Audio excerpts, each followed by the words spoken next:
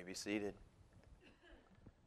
Well, let's turn to the one who is the only one we need. That is the Lord Jesus Christ, who speaks to us in Revelation chapter 2.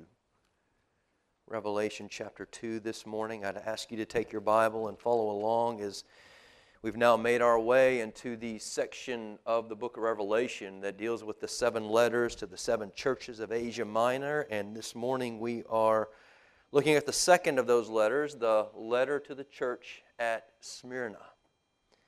And this letter is the shortest of the 7 letters. As we talked last week about kind of the structure of these 7 letters, this one, it sticks out along with the one to Philadelphia in that in this letter there's no rebuke from Jesus Christ to this church. But what this letter does do is it demonstrates the reality of Christ's intimacy with His church. One of the images that John has given us of Christ in chapter 1 of the book of Revelation is that Christ stands and then in chapter 2 walks in the midst of His churches.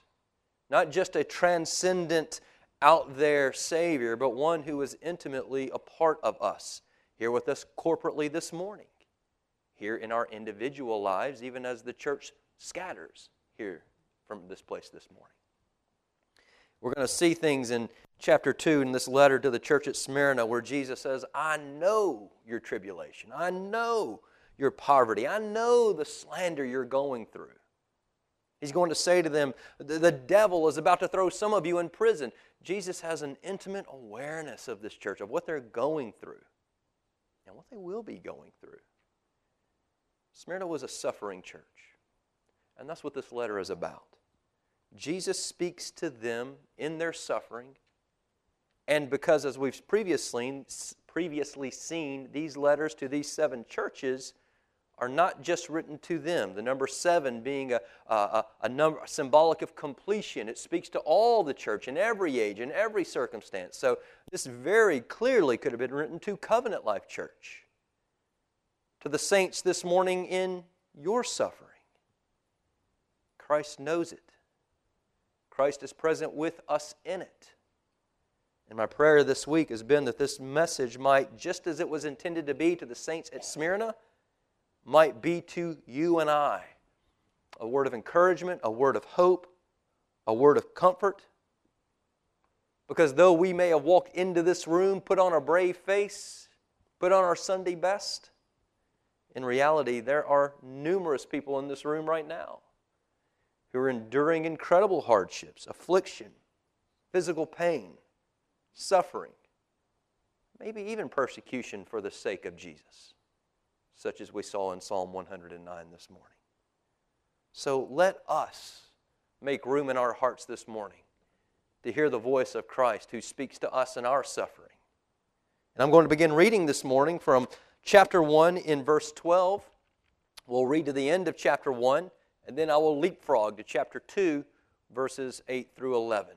We begin in chapter 1 because I want us to be reminded of who it is who's speaking. I want us to feel the gravity of who it is who is speaking to us in our midst to our sufferings. Revelation chapter 1, verse 12. Then I turned to see the voice that was speaking to me, and on turning I saw 7 golden lampstands, and in the midst of the lampstands, one like a son of man, clothed with a long robe and with a golden sash around his chest. The hairs of his head were white like wool, as white as snow. His eyes were like a flame of fire. His feet were like burnished bronze refined in a furnace. And his voice was like the roar of many waters. In his right hand he held 7 stars. From his mouth came a sharp 2-edged sword, and his face was like the sun shining in full strength. And when I saw him, John says, I fell at his feet as though dead. But he laid his right hand on me, saying, Fear not. I am the first and the last and the living one. I died, and behold, I am alive forevermore. And I have the keys of death and Hades. Write therefore the things that you have seen, those that are and those that are to take place after this. As for the mystery of the 7 stars that you saw in my right hand and the 7 golden lampstands, the 7 stars are the angels of the 7 churches, and the 7 lampstands are the 7 churches. Chapter 2, verse 8. And to the angel of the church in Smyrna write, the words of the first and the last, who died and came to life. I know your tribulation and your poverty, but you are rich. And the slander of those who say that they are Jews and are not, but are a synagogue of Satan. Do not fear what you're about to suffer. Behold, the devil is about to throw some of you into prison, that you may be tested. And for 10 days you will have tribulation. To be faithful unto death, and I will give you the crown of life. He who has an ear, let him hear what the Spirit says to the churches. The one who conquers will not be hurt by the second death. Let me pray for us. Father in heaven, we thank you for your word. We thank you, Father, for the revelation of your intimacy with us. The grave danger in the book of Revelation has always been to see it as an outlier, to see it as a distant future thing with very little bearing on our lives today. And Father, we're learning week after week after week. That is so completely wrong. This book was written for your people, your church, today. For every Christian in every circumstance, in every situation. But for us, it is written for today. And so, Father, we pray that each one of us in this room would make room in our hearts for the authoritative voice of your Son, Jesus, who's in our midst, who knows us intimately, and speaks these words of hope, of comfort, and encouragement that revolves around him. Open our eyes that we may see and that we may believe. And we may look unto Jesus, off all else, and cling to Jesus, even in the midst of our suffering. In Jesus' name we pray. Amen. Let's talk briefly about context here. It is written to a very real church, real people in a town called Smyrna. So what do we know a little bit? Why were these Christians in Smyrna suffering? Well, there's at least 2 reasons, 2 broad reasons. We're not going to get into all the nuances, but broadly speaking, there's 2 reasons this church was suffering. And the first has to do with Smyrna, the city. The city of Smyrna was renowned for their allegiance to the Roman Empire. They were well known, and particularly their affection for the Roman emperor himself. Smyrna was a city of approximately, at this time, probably 100 to 200,000 people. Not a large city, but it was a very proud city. It was a beautiful city. It was always in competition with Ephesus, who we looked at last week.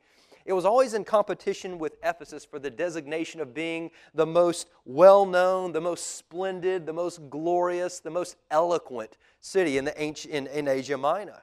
And Smyrna was known for its loyalty to Rome. Now, we need to understand, about 60 years prior to this, to the writing of this letter, so somewhere around AD 25, 26, 27, Smyrna was in competition with many other large cities to erect statues to the great Roman emperors, particularly Tiberius of that day, but they were in the running to be the city that erected these monuments to these emperors. And all these ancient cities were vying. They wanted to be the place to do it. Well, Smyrna won the competition. And Smyrna began to erect these temples and these statues to the honor of the Roman emperors. And it's just an example of how Smyrna was very tight with Rome and with emperor worship. Now, something you have to understand about Rome and being under Roman rule. Rome allowed for religious freedom. It's an interesting little nuance. When Rome conquered a nation, they allowed that nation, whatever your church is, whatever your religion is, whatever you do, listen, we don't have enough manpower to occupy and take over everything, all these empires, so we're going to allow you certain degrees of freedom. And you want to continue your religion, go ahead, as long as you pay us, and 2, you add to your worship the worship of the emperor. Emperor is king. So long as you worship the emperor as king, hey, you can continue. We're not going to get in your way. That poses a conflict for Christians, right? Because we hold to one true God, the Lord Jesus Christ. There is no other. And so the Christians at Smyrna, they had to refuse what Rome said. Though they were allowed religious, they could not add worship of the emperor to their worship. And as such, the Roman Empire was enraged, and the Roman Empire began persecution on Christians. And it certainly included the Christians at Smyrna. So that's one reason they're suffering. The Roman Empire is coming down upon them. But the text tells us of a different reason why they're suffering. There existed, verse 9 tells us, an antagonism between some in the Jewish community and the Christian community that was there. So some in the Jewish community, probably jealous of the inroads of Christianity, they were informing the Roman Empire and slandering the church. They were destroying the reputation about they were making up lies about the practice of the church. Some of the most well-known stories that the Jews would promote about Christians is that they drowned babies and that they were cannibals. Now, can you think from a Christian perspective, again, we're talking about slander, how would they even come up with something? They drown babies and they're cannibals. The Christian practice of baptism and communion. They take a truth and they distort it. And they became known as people who drowned babies and they were cannibals. And so there was all kinds of these false accusations being brought down upon the church of Jesus Christ. And so they are suffering under the weight of Roman occupation, and now the Jews are an all-out attack on them. And this letter is written by the Lord Jesus Christ to these suffering saints who are just trying to be devoted to the Lord Jesus, keeping their eyes fixed upon Him. They're suffering. They're going to be suffering for the foreseeable future. And this is what Christ says to them. What does He say to them? What does a gathering of Christians enduring suffering need most? Christians like us, Covenant Life Church, as we gather together, we've got a brave face on, but we know there's all kinds of struggles and hardships and afflictions and physical pain that we're going through. What does a body of Christians like us need most? And the answer is the clearest vision of Christ possible. And drawing from the vision of Revelation chapter 1, verses 17 and 18, Christ addresses this church in Smyrna, addressing their suffering with this introduction. And to the angel of the church in Smyrna write, the words of the first and the last, who died and came to life.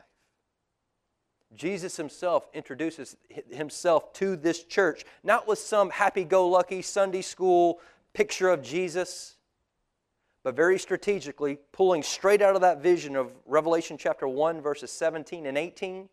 He says, for your situation and what you're going through with your suffering, of all that vision in Revelation chapter 1, this is what you need most.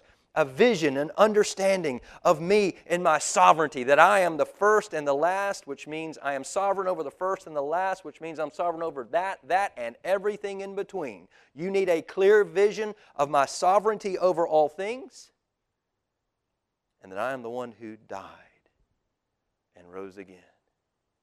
Church, you're going through suffering.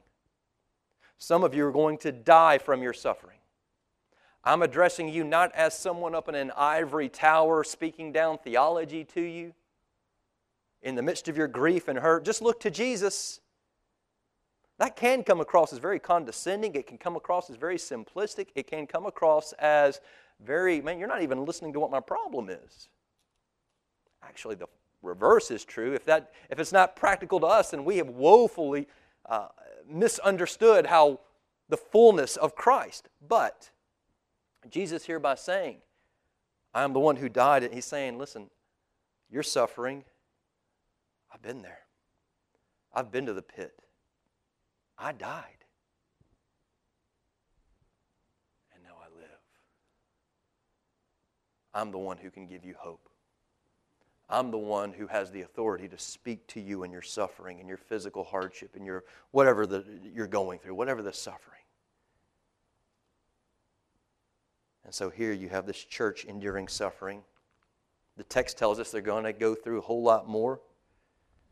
And yet Jesus says, let me give you what you need most, church. And it's not what we tend to often give. We're well intended, but Jesus says, I give you myself. I am the master of all of history, and I am the great martyr unto death. I think one of the striking things about this letter to the church at Smyrna is that there's not one word of, well, what we would tend to do when we're trying to minister to our brothers and sisters who are suffering. If you're like me, you go someone, who's suffering, and you're trying to help, you're trying to comfort. You write them a letter or email, or you call or text, whatever you do. Everyone has their own personality, and some are more comfortable with different means. But whatever, you contact that person, and you write out, I'm so sorry you're going through this. I'm here for you. I'm praying for you. And that's wonderful. But there's an attitude of condolence there. Like, I wish it didn't have to be this way. There is not a word of condolence from Jesus to this church in its suffering. And the obvious reason of why Jesus doesn't send a word of condolence to them is because what he says right there in verse 8. I'm sovereign over your suffering. It may be Rome who's persecuting. It may be the Jews who are slandering. But they don't have the power to do anything that I don't let them do. He says, I'm sovereign over that. And the suffering that you're going through, listen to this Covenant Life Church. This is hard. The suffering you're going through, I have a purpose in it. To put it another way, there is a relationship between our suffering and our sanctification. Man, sometimes we struggle to see that connection, don't we? Sometimes we don't want to see that connection. But 1 Peter chapter 1, verses 6 and 7 is the clearest statement about the relationship between our heartache, our pain, our physical suffering, our deprivation, our persecution, our sanctification. Where Peter writes, in this you rejoice. Though now for a little while, now that sounds so minimalistic, doesn't it? Now though for a little while, you've been grieved by various trials. For some of us in this room, it ain't been a little while, right? Peter's speaking from a broad perspective, an eternal perspective. For a little while, if necessary, you've been grieved by various trials, so that. 1 Peter 1, 6 and 7, when you get home this afternoon, go to the passage, circle the so that. Highlight the so that. Underline the so that. You have been grieved by various trials, so that the tested genuineness of your faith, more precious than gold that perishes, though it is tested by fire, may be found to result in praise and glory and honor at the revelation of Christ. Please hear me. Jesus is not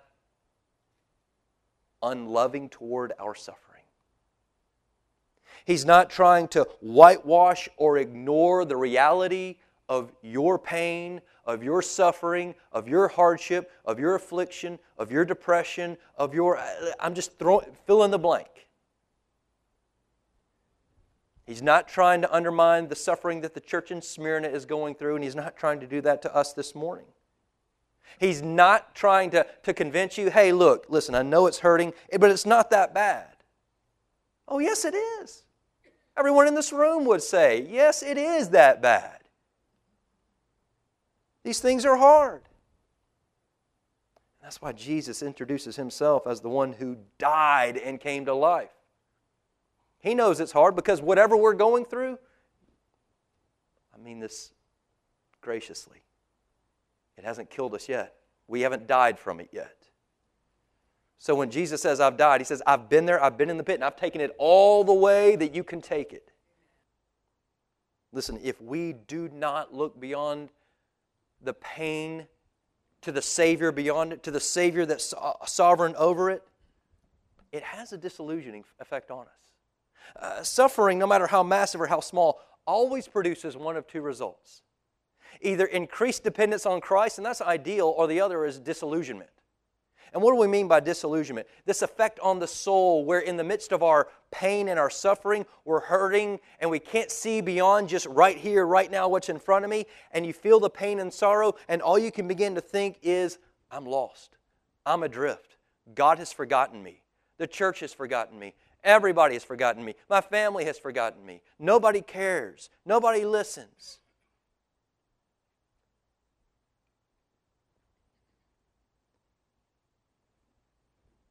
And in those moments when we're adrift and we're believing such lies, we need a spiritual compass to find our way back. That's why so many struggle. God, don't you see what's going on here? Don't you see how bad it hurts? Don't you see at my age all that I'm going through, all that my family's going through? Where are you? What are you doing?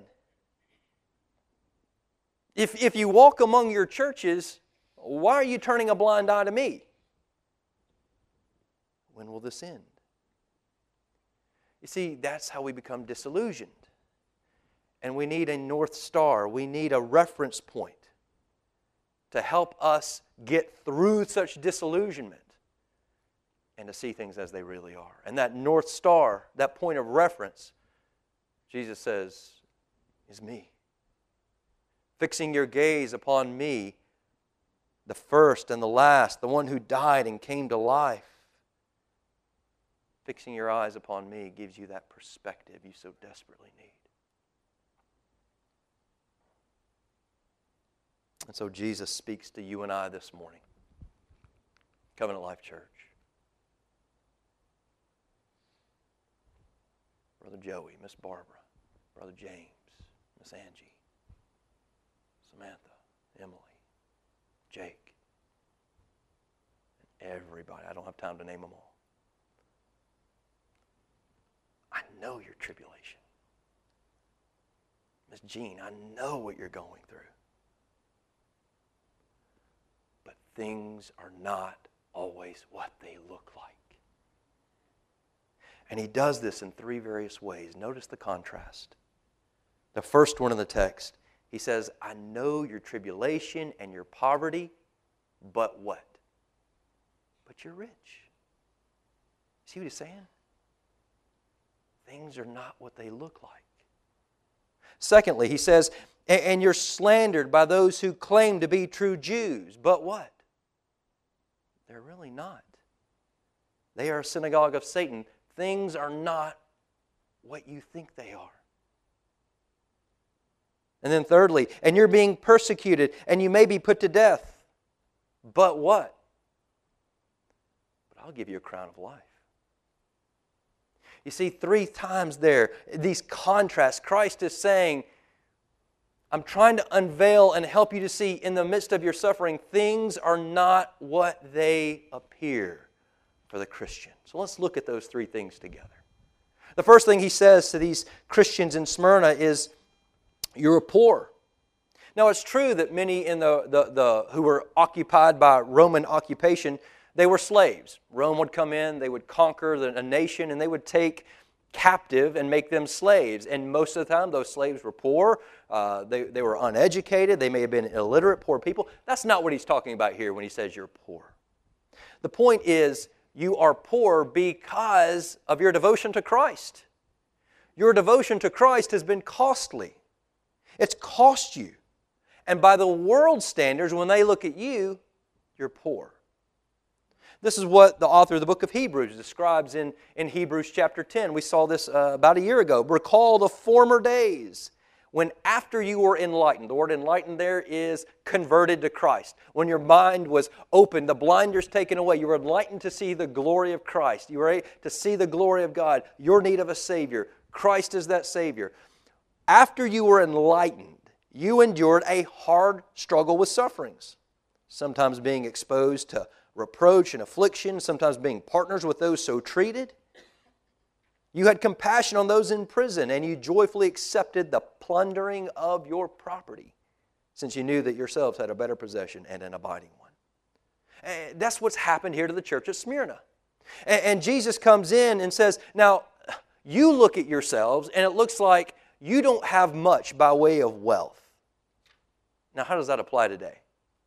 It may be, I don't know of anyone here today, but it may be sometimes a family will disinherit someone when they follow Jesus Christ. Maybe because they've betrayed the family religion, the heritage of the past, they come in. It's not unheard of for a family to disinherit somebody. Like I said, I'm not aware of any of that type of thing here, but it could be one. More commonly, maybe you lose a job because you're a Christian. Maybe it's something like this. Your boss says, hey, I need you to do this. And you reply, I'm just not comfortable doing that. I'm a Christian. I really don't think I can do that in that way. And the boss comes back and says, I don't understand. I'm a Christian too.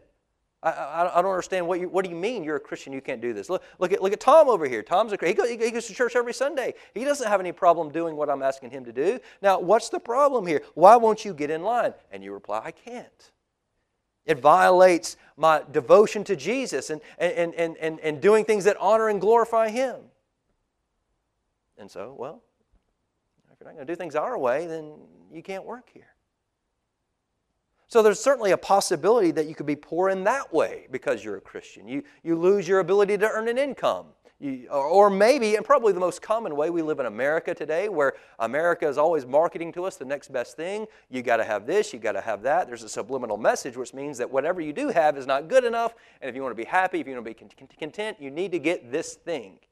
And it may not be an object, it may be a lifestyle, it may be a way of life. But as an American, you need this, you can do this to be whole. But to do so would be compromise. And so you don't do it. And in that way, you can feel like you're poor compared to those around you. Now, the implication here does not mean that you cannot be rich and be a Christian. Listen to what Paul says to Timothy in 1 Timothy chapter 6. As for the rich in the present age, charge them just not to be haughty, nor to set their hopes on the uncertainty of riches, but on God, who provides us with everything to enjoy. And then in Hebrews 13, the author says, keep your life free from love of money and be content with what you have. For He said, I will never leave nor forsake you. So the picture here is that it is okay to have things. It's not sinful to be wealthy. To be a faithful Christian doesn't mean you have to be poverty-stricken. So what is the test? The test is, are you acquiring wealth in such a way that it drains your love for Jesus? Are you acquiring things because in your mind, Christ is not enough?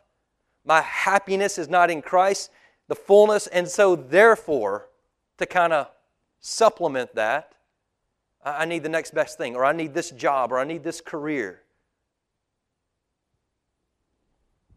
That's the test.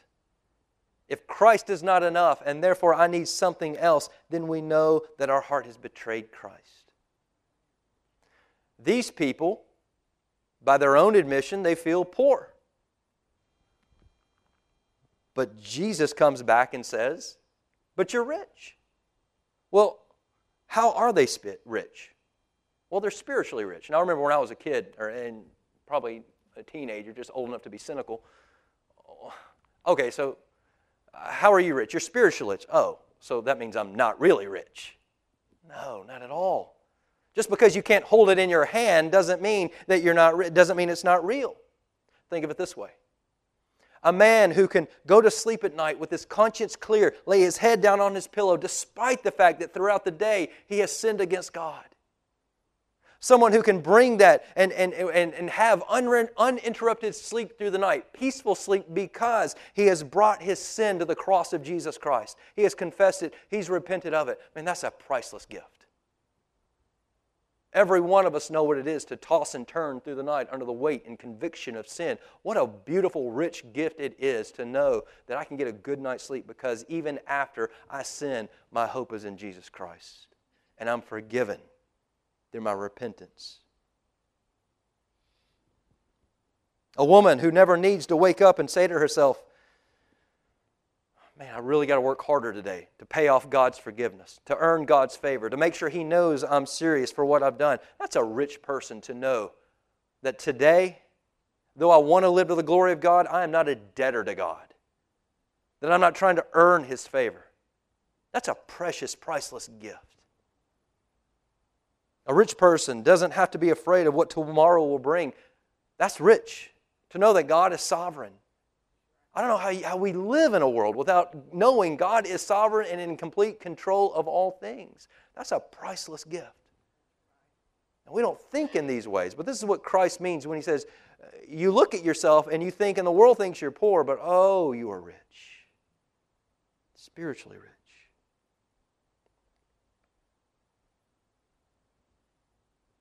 But has that gripped our heart?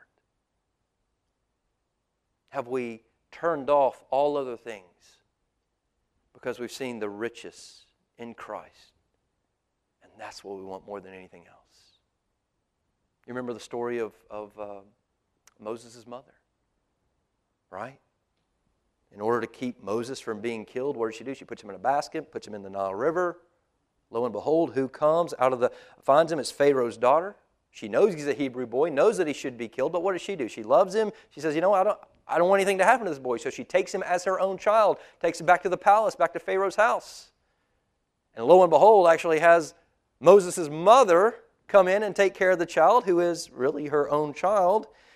She raises him as an adult there in Pharaoh's house, and when he grows up, he sees the Jews out there and the Egyptians. And Moses has to make the choice, which am I going to be?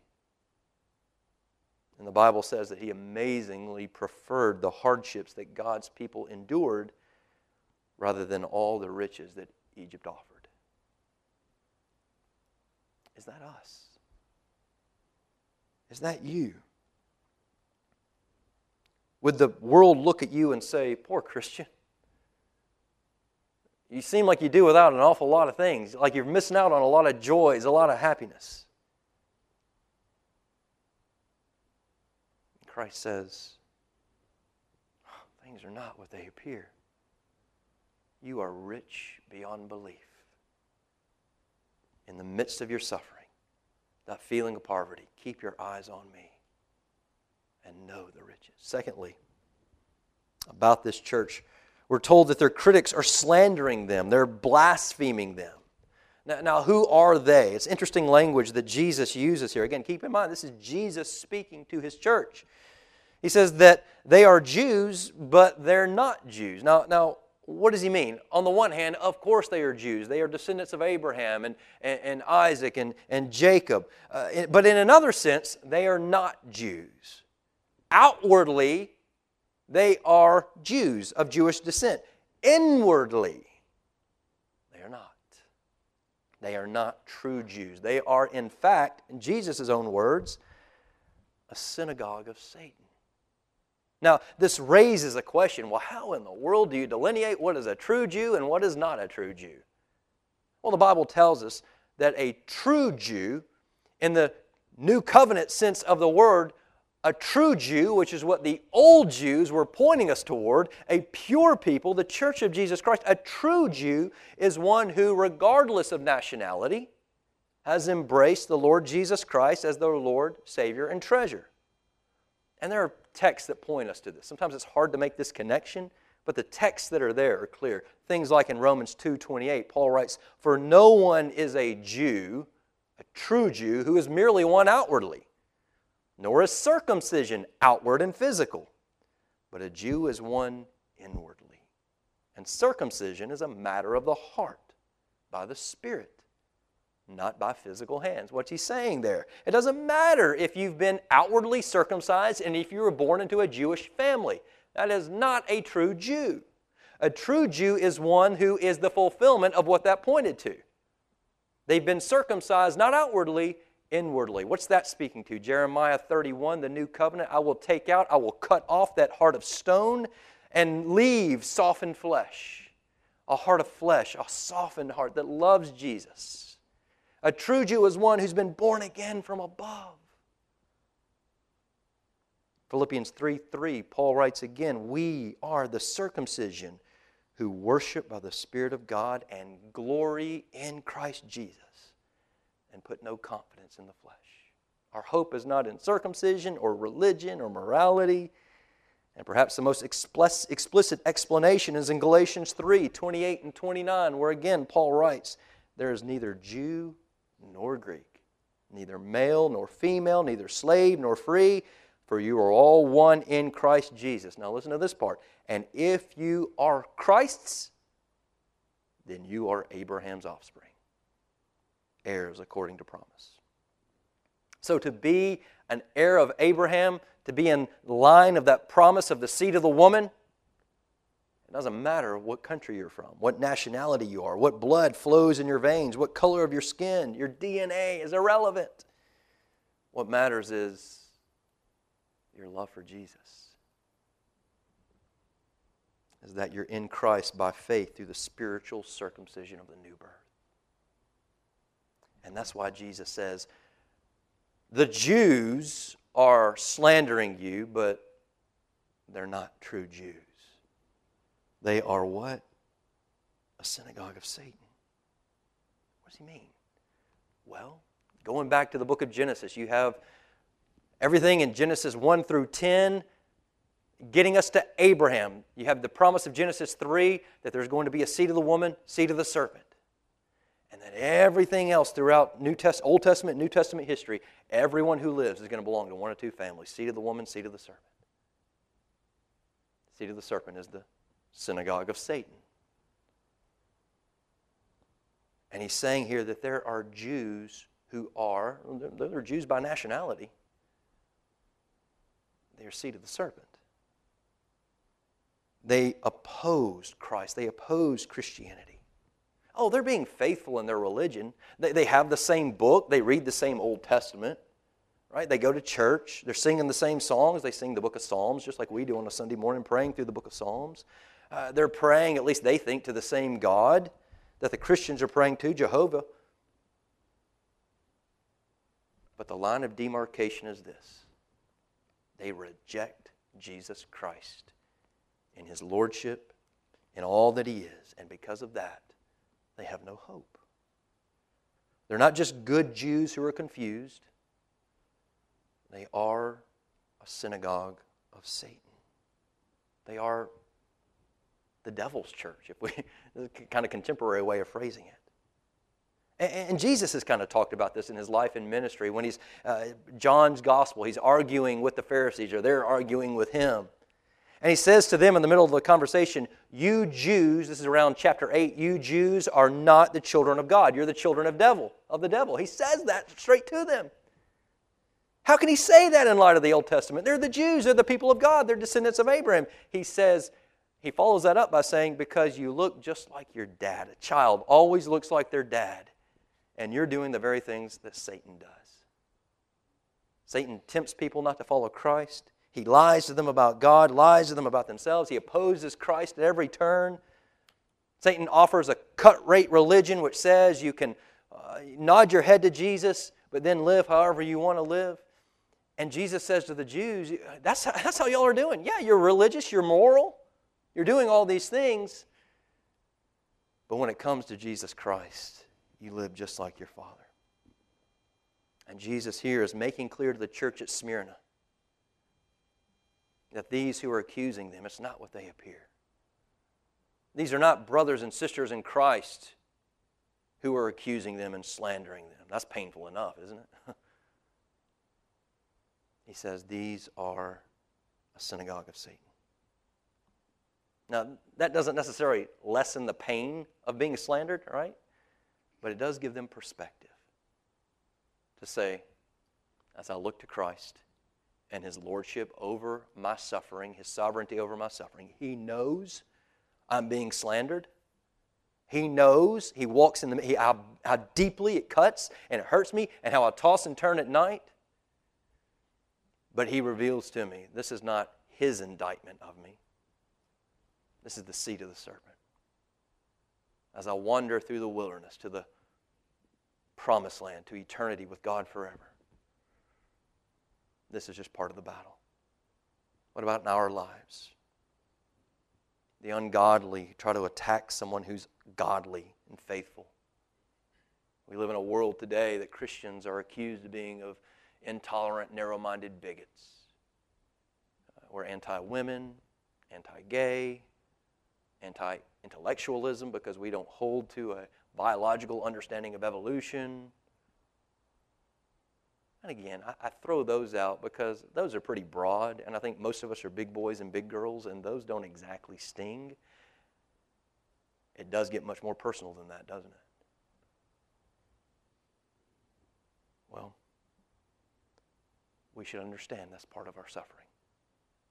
And even that, the Lord is sovereign over and has a purpose in it. Thirdly, in these contrasts, things are not always what they appear.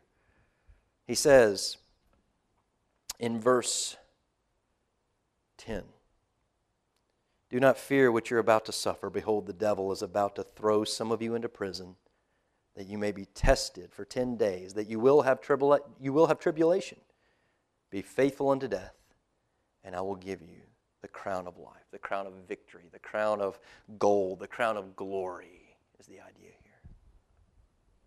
At the end of time, Jesus is saying to these suffering saints at Smyrna and to you and I this morning, at the end of time, you, little church of, and these are Jesus' words, poor people and slandered people who the world looks at and thinks you're kooky, and even some religious and moral people around you, maybe in your own family, look at you and think you're on the extreme side of things.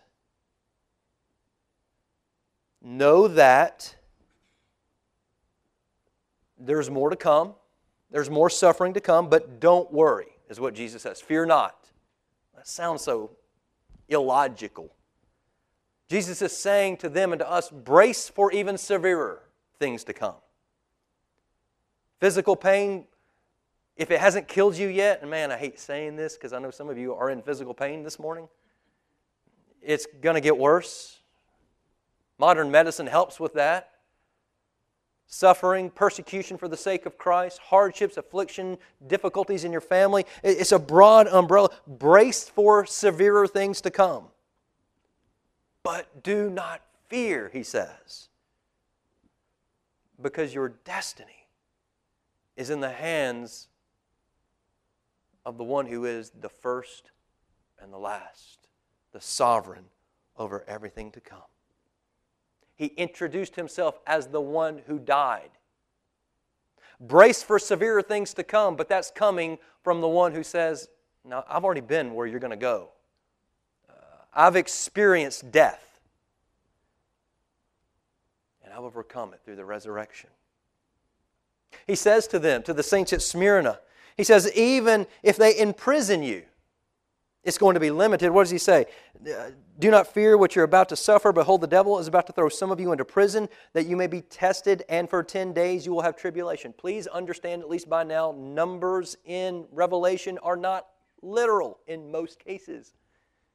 I just leave myself that because as we continue on. But for the most part, it is not. He's not saying, I'm foreshadowing 10 days and then it's over. It's a symbolic number that means there will be an end to it. There will be a day 11 where it isn't anymore.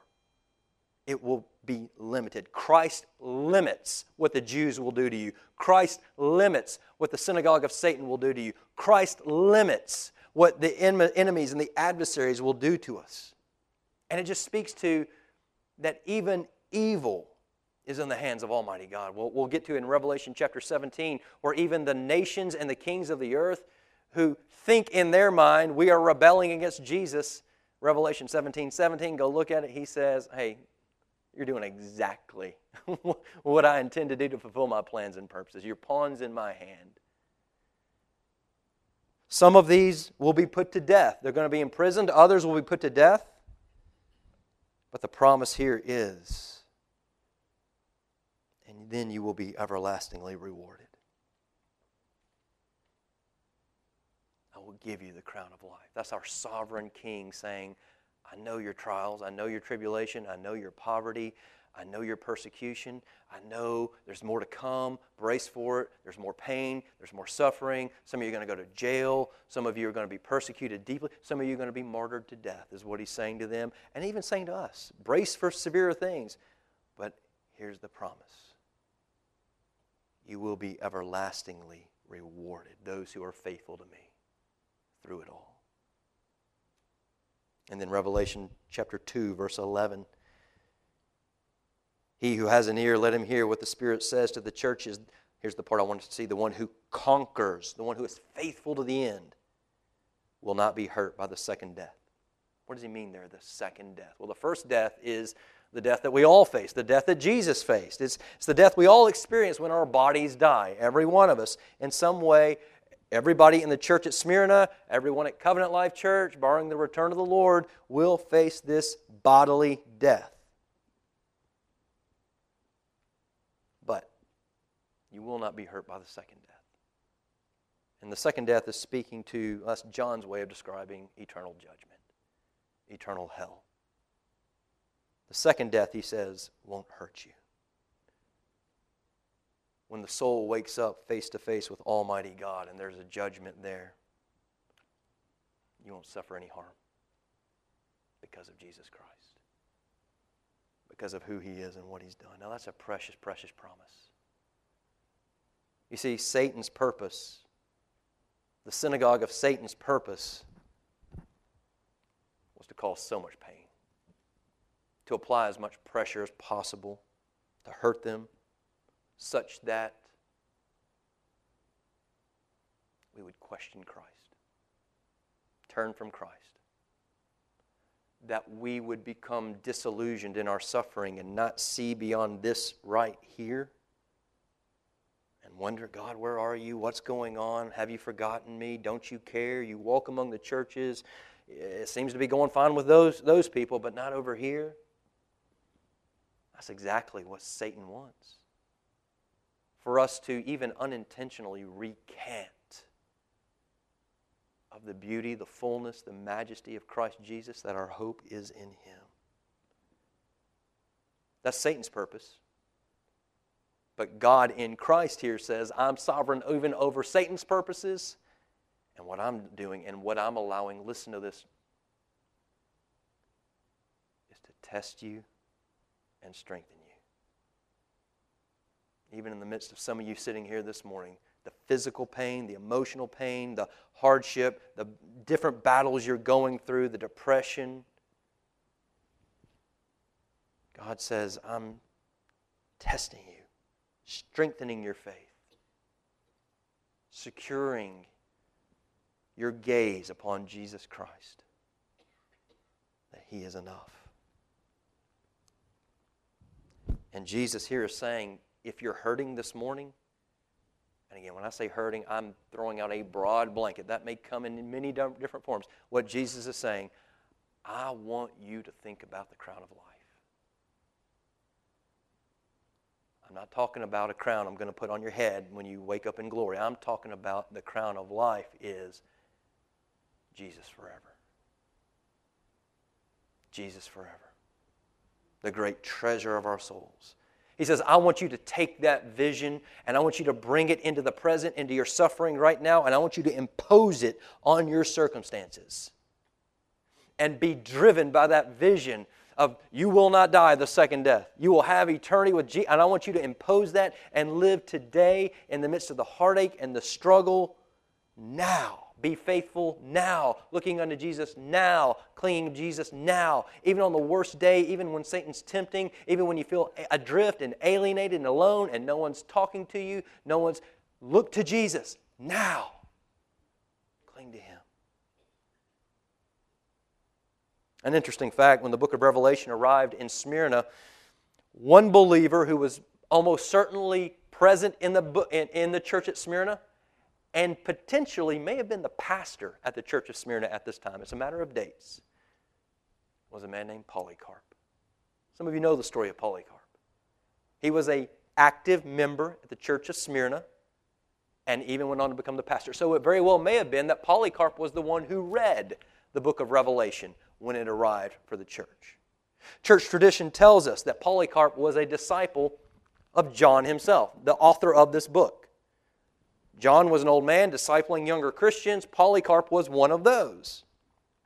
And we know that Polycarp survived this persecution that he said is coming for 10 days, this short-lived thing. We know he survived that because he went on to pastor well into the next century. But years later, the day came when Polycarp was put on notice and called to renounce his faith in Jesus Christ or face the death penalty. And his immortal answer is recorded in church history. 86 years have I served him, and he has done me no wrong. How then can I blaspheme my King who saved me? And with that, Polycarp clinging to Jesus, clinging to the crown of life, when his life hung in the balance, was executed, burned alive at the stake, faithful to the very end. When the church at Smyrna began to send letters to the surrounding churches that the beloved church father Polycarp had been executed, this is what they wrote. He was crowned with the crown of immortality. And where did they get that? From Revelation chapter 2. So as we close this morning, Jesus writes in verse 11, "He who has an ear, let him hear what the Spirit says to the churches." This is not just for the suffering servants in Smyrna. It's for the suffering servants here at Covenant Life Church. Last Lord's Day, when I broadly introduced these 7 letters, I made this statement, that the message of these 7 letters is not one of morality. It's not one of religion. It is not one of, what do we as a church need to do to be a better church? Rather, chapter 1 sets the context. John has been, everything he's been doing has been primarily to help us see the beauty, the majesty, the sufficiency of King Jesus in all circumstances, so that we would be drawn to him magnetically in all circumstances. And as we come to the letters here, we're not looking at 7 different letters to 7 different churches, all providing instruction on how to be a good churches. A lot of books are published today under that guise. I'm not saying there's not things we can learn. I'm saying that's not the point. If we're only interested in being a good church, we're just using God to accomplish our own ends. The letter is a call, not for us to, all right, those of you who are suffering, pull up your bootstraps. Let's toughen up a little bit, grit your teeth, cling to this crown of life, and we move on. No. The message of this book is, I know your tribulation. I know your hurt. I know your pain, your poverty. Look to the first and the last. The one who's sovereign over everything from the beginning and the end and everything in between. I know your tribulation. I know it could lead to your death. Look to the one who died. You know, you really can't help other people unless you've been there. I mean, you can. I cringe when people who've never been married want to give marriage counseling, right? Or someone who just got engaged, they want to tell married people who've been married for 30, 40 years, you know, this is, I get it, you can communicate broad principles, but unless you've been there, you really can't speak to it. You can't lift someone out of their despondency and their depression and the hardship and the temptation unless you've been in the pit and survived and made it through. And we're told with regard to Jesus, Hebrews chapter 2, He was made just like us, weak and tempted, in order that He might help you and I. It's in our suffering, what we see here. Christ draws near to us. He walks with us in the furnace to bear us through it. Now, you may not see that. You may not have walked in here this morning feeling that, but that's what Revelation is. Apocalypse, unveiling, showing what we may not feel, what we may be so disillusioned to not see. He is with you in your suffering. And with the call to persevere with Christ, He draws near to you. In that comes the accompanying promise. You get the crown of life. You get Jesus Himself for all eternity. Look to Jesus, the eternal one, who's the first and last, sovereign over everything in between. The one who walks with you in your suffering. You may feel defeated. He's victorious. He's the one who died and rose again. Look unto Jesus. Look unto Jesus. He's the omniscient one. You may feel like nobody knows. Nobody cares. I've tried to tell people, but it falls on deaf ears. No one ever responds. I get it. But Christ here says, I walk with you and I know. Look to Jesus. He's omniscient. Look to Him. He's sovereign. What did He tell this church? Brace yourself, it's going to get worse. Some of you will be in prison for 10 days, which just simply means it's going to get worse. But I'm in control of it. I hold the keys of death and Hades and everything. Look to Jesus. He's gracious. He has provided everything you need. He has not promised you this morning, or me, that He's going to, at some point, end your suffering on this earth. There is no promise of that. Some of you who are here this morning, you're clinging, I'm hoping it's coming to an end. I hope it is too. That's our prayer. But the sovereign King who has a purpose for it makes no promises. What He does promise is this. If I continue into this for my purposes, to strengthen you, to test you, to cling to Jesus, my promise to you is this. If you're faithful to the end, you get Jesus for all eternity. So bring that, impose that now, and cling to that. And that is enough. There's a picture in John Bunyan's Pilgrim's Progress, if you've ever read that book, a character named Hopeful. And Christian is on his way to the celestial city, to paradise, to heaven. And he comes to this river. And Christian can't cross it. It's a rapid. And Hopeful takes him in his arm. And they're walking through the river, and Christian is crying, I can't feel the bottom, I can't feel the bottom. And Hopeful, who is an illusion of Christ, says, he raises his hand, he says, but I can. And it's firm. And I'll get you there. And that's the picture of us this morning. Christ here says, I'm the one who, from first and last, who died and rose again, and you may feel like, I can't make it. Look to Jesus. He says, I can feel the bottom. It's safe. And I'll get you there.